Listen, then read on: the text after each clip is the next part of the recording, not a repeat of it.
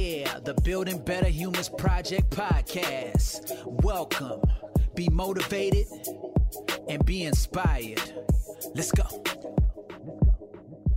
G'day team, Glenn Azar here. Welcome back to the Building Better Humans Project podcast. Just another reminder, and this will be killing my good mate Jay Walkerton, who is the head shaper at Podshape. The sound quality, the echo you're hearing is because I am currently in a rainforest retreat at Pethers, and I'll be recording a few more episodes here. Jay used to be the head of Nova in Brisbane, good mate of mine, now runs Podshape, doing very well, and he has on occasion mentioned to me sometimes the sound quality, so this one will be really killing him. But it is what it is, and it's about taking imperfect action, as we talked about last Friday.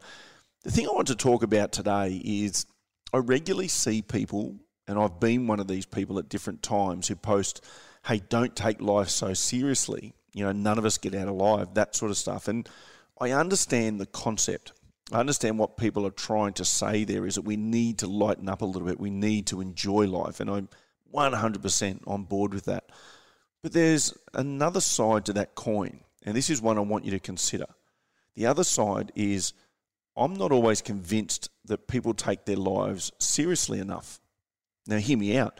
What I mean by this is there are so many things that we could do with our life. There's people that we could impact. There's things that we could achieve that are on our list, and we never, ever take action on those things. And we live lives fairly mundane and ordinary, and we are focusing on the wrong things. So when we say don't take life too seriously, the things we're taking seriously are the wrong things. They're the challenging things. They're the things that cause us to lack self-belief and self-confidence, to convince us that our life is really hard, and maybe it is.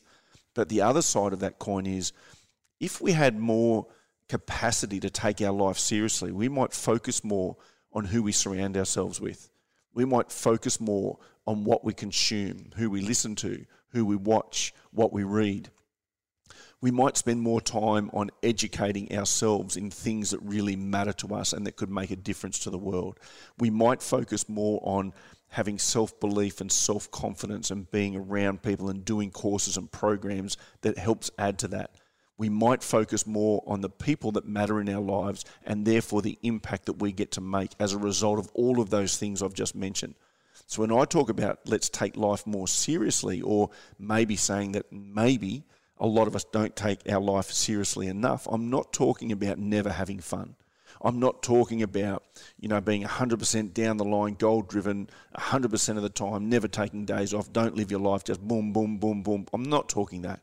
What I'm talking about is work out the areas of your life that if you took them more seriously, i.e. personal growth, personal development, improved self-belief and self-confidence, the impact that you can make at the other end of having all of those things. When you look at those things, ask yourself, am I giving myself a fair run at this one life? Because at the end of the day, when we leave this world, all we leave behind are memories.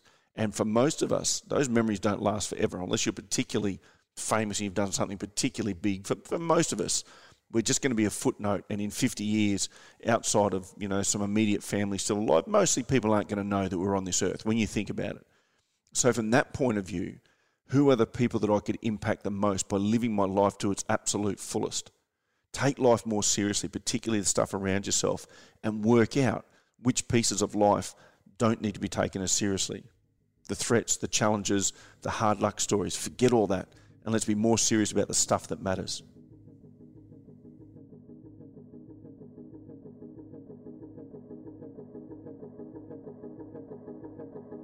Thanks for listening to this episode of the Building Better Humans podcast with your host, Glenn Azar. For feedback, to stay up to date, or go back and find an old episode, head over to 180.net.au. Yeah, the Building Better Humans Project podcast. Let's go.